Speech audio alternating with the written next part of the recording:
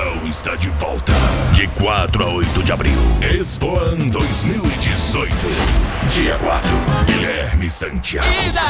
Entrada franca. Dia 5,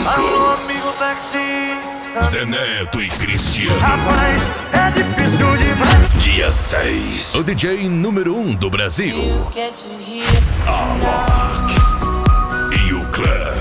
Dia 7, Pedro, Paulo e Alex. Ela não quer namorar. Dia 8, Kleber e Alexandre. Entrada franca. E no final, Todos os dias camarote ó. Área Prêmio Open Bar. Rodeio em touros todos os dias. Ponto de venda, quiosque Sempre Vale ou www.guicheweb.com.br. Informações 19 993670207. Rádio Oficial Transamérica.